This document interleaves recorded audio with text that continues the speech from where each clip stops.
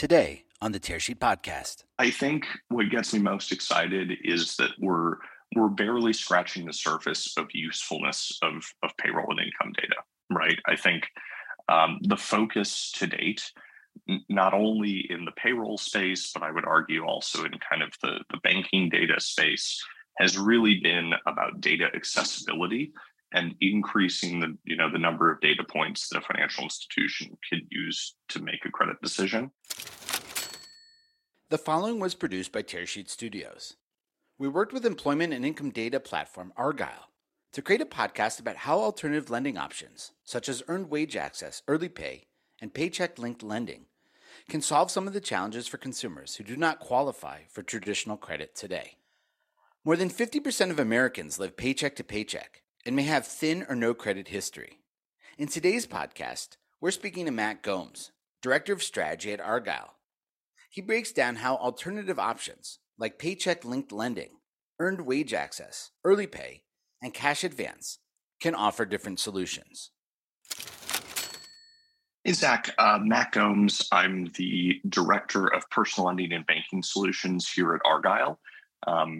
For those who don't know, Argyle is the leading payroll data and employment data API platform out there, powering financial institutions all over the US and Canada to really help them bring the next generation of financial products to consumers. Day to day, really lead kind of product strategy and go-to-market strategy for both those solutions. Prior to joining Argyle, spent the last kind of 7-8 years of my career in the personal lending space in the US. So a lot of experience in the space. Appreciate that introduction. And I think I'd like to start our questioning with some high-level questions, really looking at the pay cycle and where we are sort of in the evolution of the pay cycle. So why is the 2-week pay cycle out of date? It feels like that's something that's, sort of an anachronism. And what issues can this cycle cause for the everyday American consumer? Yeah, I think it's a great question, and I'm actually going to start by answering it backwards. So throw a curveball right back at you. So I think, specific to the U.S., one of the real challenges that everyday consumers face is just the economic reality that they find themselves in, right? So, in most recent stats, about 150 million Americans have less than $1,000 in savings. 115 million of them report living paycheck to paycheck, and about a third of the U.S. adult population lacks access to traditional forms of credit. And I think the reason that the 2-week pay cycle, or in some cases the monthly pay cycle, is really out of date and creates a problem is exactly because that segment of the population does not have the ability to absorb unexpected expenses. And so, if you think about trying to manage, just day-to-day budget with that type of constraint, or even month-to-month budget, if you have an unexpected expense that could even be as small as $50, $100, $150 that wasn't in your kind of day-to-day plan, you can end up in a really tricky situation very, very quickly. And I think the most kind of telling statistic, right, is that in 2019, banks in the United States made about $18 billion off of overdraft fees. And if you assume a $35 average overdraft fee, that translates to about 2 overdrafts per adult in the US, right? So this is a very just kind of present and growing issue, I think, in the States. I get that. And so obviously we've seen earned wage access as a theme pop up here on the podcast and in our reporting. Why is access to revolving earned wage access critical in an economy like ours and in a subscription economy? Yeah, I think it's to combat that lack of liquidity in the event that an unexpected expense does crop up. And I think one of the ways to think about that is just the kind of extreme growth in folks that you see participate in the gig economy, right? One of the advantages to platforms like Uber, DoorDash, Lyft, et cetera, is that they do allow you to take an instant payout right after completing a trip. So I think, something that we saw throughout the 2010s and into this decade is the growth of platforms like that as more and more people turn to them to increase earnings on the side or gain that liquidity. I think earned wage access is just a different flavor, right? Where if someone has worked 1 out of the 2 weeks in pay cycle, let's say it's someone that is making $2,000 per paycheck, which kind of pegs you at about 50K, 52,000 a year, right? It's pretty close to the median U.S. consumer. You've really earned 1,000 out of that 2,000. If you had an unexpected expense, and you weren't going to be able to make it to the next payday, there's really no reason that individual shouldn't be able to access their pay. So I think earned wage access is really kind of the next evolution in improving day-to-day liquidity, and it's kind of table stakes going forward, is in my mind. That makes a lot of sense. And I'm curious, given where you sit, Matt, and where Argyle is sort of sitting in the ecosystem, what you see the options are for workers to access funds faster. I think there's a handful out there, right, that are in varying levels of kind of maturity. So we've already touched on earned wage access, and I really think of earned wage access as kind of solving for short-term liquidity problems, right? So someone who needs $150 for something like groceries and a tank of gas, right, to make it to the next paycheck. I think early pay is becoming more and more common, and frankly, I think it will be available probably across financial institutions within the next 5 years.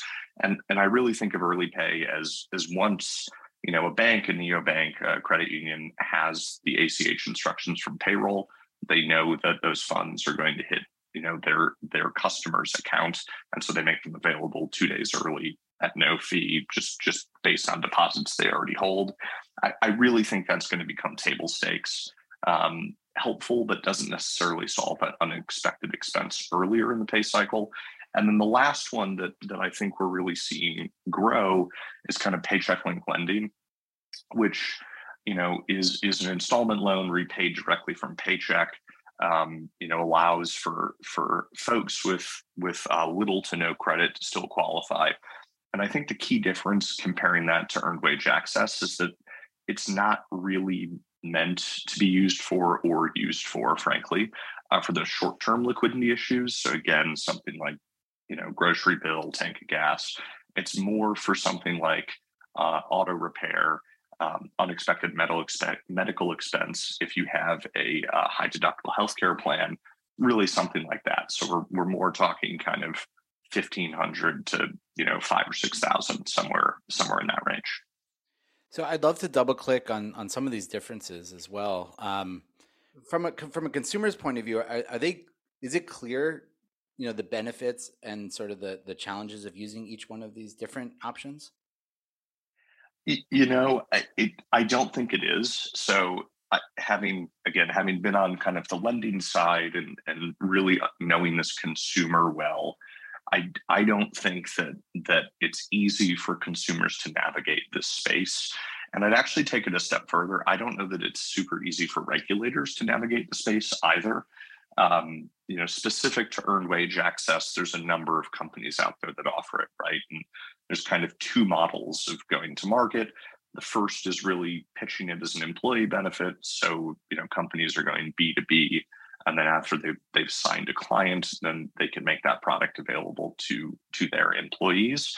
And the other is really direct to consumer. I think, the CFPB published a letter in, I believe, 2021, giving some level of guidance on earned wage access and what the requirements are to qualify as a true earned wage provider. But they haven't formalized that guidance. And so I think it's still a pretty nascent space. If I were a consumer that didn't understand how to calculate something like an APR, or was just a kind of less sophisticated borrower, I'd have a really, really hard time determining what the difference between kind of an earned wage access versus a line of credit versus a paycheck link loan are. So the long-winded answer is I don't think that it's crystal clear to consumers. I would also argue that because of how new the space is, I think the whole industry is kind of learning as we go there. Yeah, I would echo that. I mean, I know I've heard from yourself and from a variety of guests sitting in your chair that the regulators are also playing catch up in this new world. I know they're Tearsheet listeners and they attend our conferences, and I know they appreciate some of the work that we're putting out. So I guess along this theme, I'm curious on the benefits of underwriting someone's income versus, say, using a traditional credit score.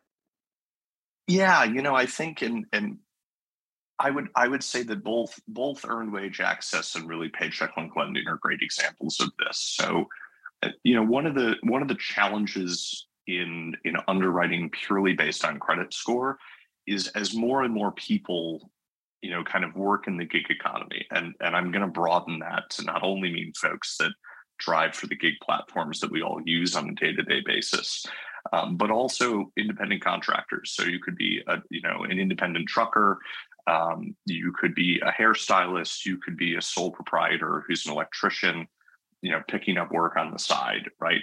All of these people tend to have kind of high revolving balances to manage business expenses day to day, right? And the problem with having a high revolving balance is if you don't pay it off every month, your FICO score is going to go down. So you could be pretty high income, but look like a very risky borrower if you were purely underwriting a traditional credit score. Um, and I don't think that tells the whole story, right? I think what I've seen in kind of the non-prime space, so folks that have a FICO below 650, is that yes, FICO is still predictive, but it really doesn't tell the whole story of that applicant or that borrower. And so I think where we're headed, and there's a number of ways to get there, right, is more and more sophisticated financial institutions, as they think about underwriting, are really focused on things like what's your complete income picture, what's your cash flow look like month to month, because ultimately not only do you need that historical record of someone's ability to borrow, but you also need a much better understanding, I think, in today's economy, of really what someone's income and cash flow looks like month to month. So I would say that the very short answer, underwriting income allows you to underwrite folks that you probably wouldn't have been able to if you were purely relying on FICO. And from the consumer's perspective, it opens up these new innovative projects or products, pardon me, like earned wage access or paycheck link lending, so that you're able to qualify for a better APR and potentially more cash than you would otherwise be able to. I like the way that you presented that. I think sometimes we get caught into saying an either or, like, you know, FICO versus, income based lending. But it sounds like from what you're saying, we're going to take the best of both solutions to get a really more rigorous, thoughtful, appreciation of someone's creditworthiness. Yeah, I think for a long time, and I'm talking even pre-FICO, right? It was almost relationship underwriting, right? And that probably was true into the late 70s, and then you had the rise of intelligent, FICO scoring, right? And I think they're on, FICO model 11 at this point, or something like that. And they've gotten better and better at pricing risk, and it's certainly a valuable tool. But now that we've kind of entered we're entering Web 3.0, and there's a lot more data available just across the board. I think it's frankly the kind of responsible and ethical thing to do, to explore all of those opportunities to figure out how to better price risk, right? It's a constant evolution, and long term, the folks that win the space will use both. Makes total sense. So what are I want to come back to sort of these three different options. What are the benefits of earned wage access and paycheck linked lending? Sure, I'll start with earned wage access. So I think earned wage access in my mind is kind of like a win-win-win as a product. Starting from the consumer's perspective, it's a very inexpensive way to access smaller amounts of kind of emergency funding. So again, something like groceries, tank of gas, maybe both, right? And it allows someone who likely doesn't have the ability to qualify for a traditional credit card, or is unable to use a traditional credit card kind of responsibly and wants to avoid ending up in a cycle of debt. It allows them to access the funds they need, pay them off quickly and at a relatively low cost compared to what I would say are kind of the traditional options available in that space, which really are pawn loans and payday loans, right? Which I think universally people would agree are much more predatory and frankly just flat out predatory compared to an EWA product. So a lot of consumer benefit there, allows people to manage their finances without ending up in a cycle of debt. I think from an employer perspective, and a lot of EWA platforms out there have done some great work on kind of quantifying this impact. But from an employer perspective, especially in today's economy where it's really, really hard to find and retain talent, offering EWA really reduces employee turnover. I think it can be up to about 30%. There's a great Harvard Kennedy School paper on this that I think was published in 2016. I would attempt to remember the title, but it's a long one, so I won't go there. But there's a great paper on it that kind of highlights that. And so from an employer perspective, it's less expensive to offer EWA as a benefit than it is to constantly be recruiting new talent, training them, and having to deal with the lost productivity of both of those periods, right? So I think win-win there. And from a financial institution perspective, I think it's a great way to build customer loyalty, right? It's a relatively low risk product. I'm not going to say no risk product, but it's a relatively low risk product where you are getting repaid directly from paycheck from the next pay cycle, and people love the product who are using it. And so I do think it's a great way to build customer loyalty, potentially cross-sell additional products in the future, like a checking account with additional benefits, building emergency savings so you don't need to access EWA. And so really I view EWA as a win-win-win. On the paycheck linked loan side, I think it's a similar story, but I think the benefits are more broadly felt by the financial institution and the borrower versus necessarily the employer, although similar stats exist. From a lending perspective, tying repayment directly into someone's paycheck adds roughly 60 points to someone's FICO performance. So it doesn't add it directly to the score, right? But what I'm saying is if someone has a 600 FICO and you're being repaid directly from paycheck, they're actually going to perform like someone with a 660 FICO. And that's a very meaningful, kind of improvement in performance. There's two things that an institution can do with that. The first is pass savings on delinquency rates and write-offs on to their broader borrowing base, right? And the other is expanding the credit box that they're willing to underwrite. So I think of this as if it's someone you already would have extended credit to and they're willing to repay via paycheck, you can reduce the APR that you're charging them and preserve the same ROE that you would have otherwise seen. You also could say, normally you would have been declined for this product, but what we're willing to do is still underwrite you if you're willing to repay via paycheck. So you can actually expand your total addressable market using that technology. I think, again, the folks who ultimately win the space are going to take advantage of both, right? They are going to pass those savings along and expand the box that they're willing to underwrite. On the consumer side, it's almost the reverse, right? It's either you're able to qualify to meet an emergency expense you weren't expecting. So again, most obvious one I can think of is something like a car repair. I don't know about you, every single time I go to the mechanic, it's at least $1,000, probably closer to $1,500.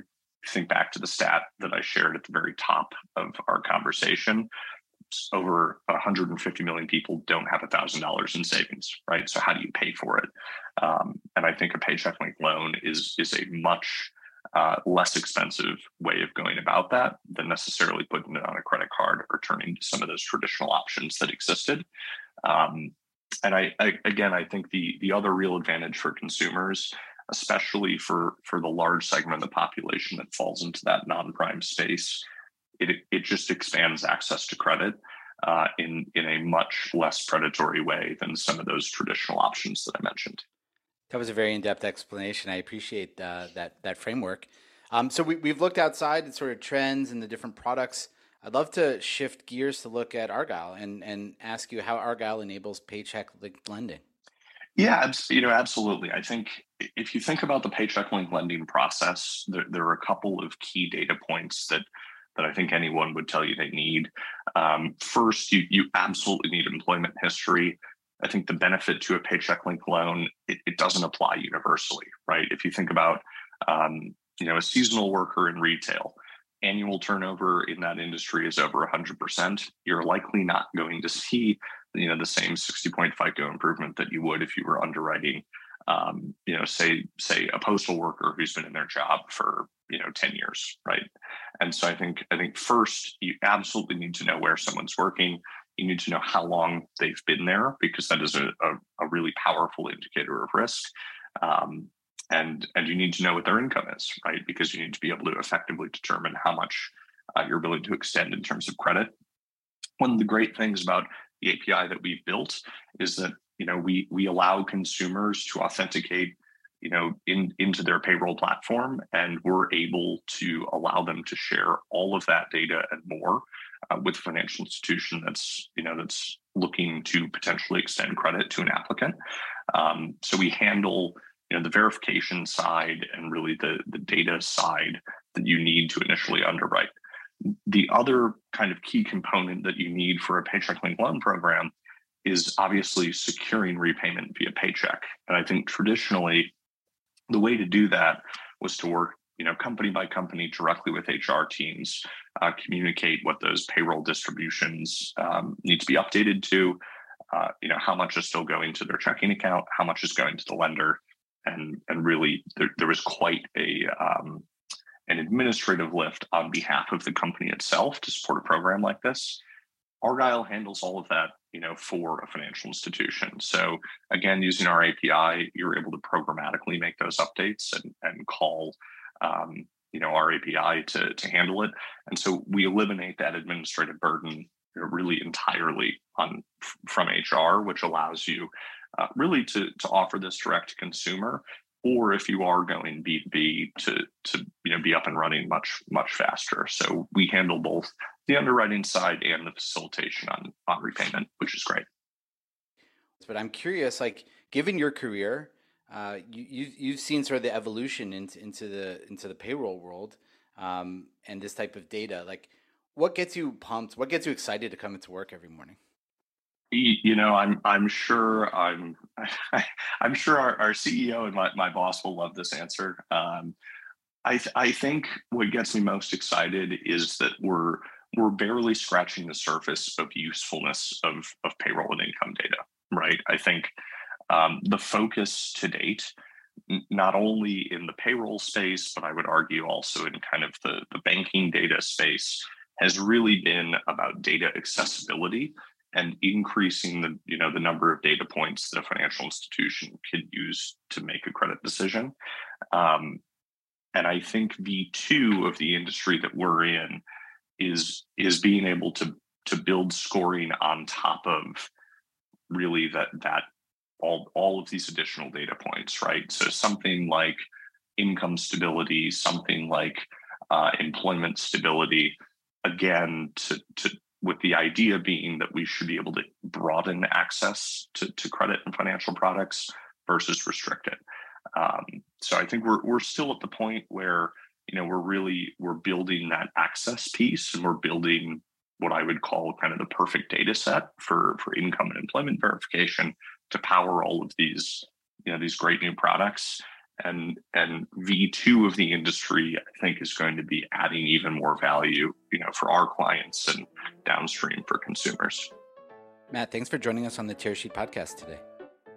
Yeah, absolutely, Zach. Really appreciate it.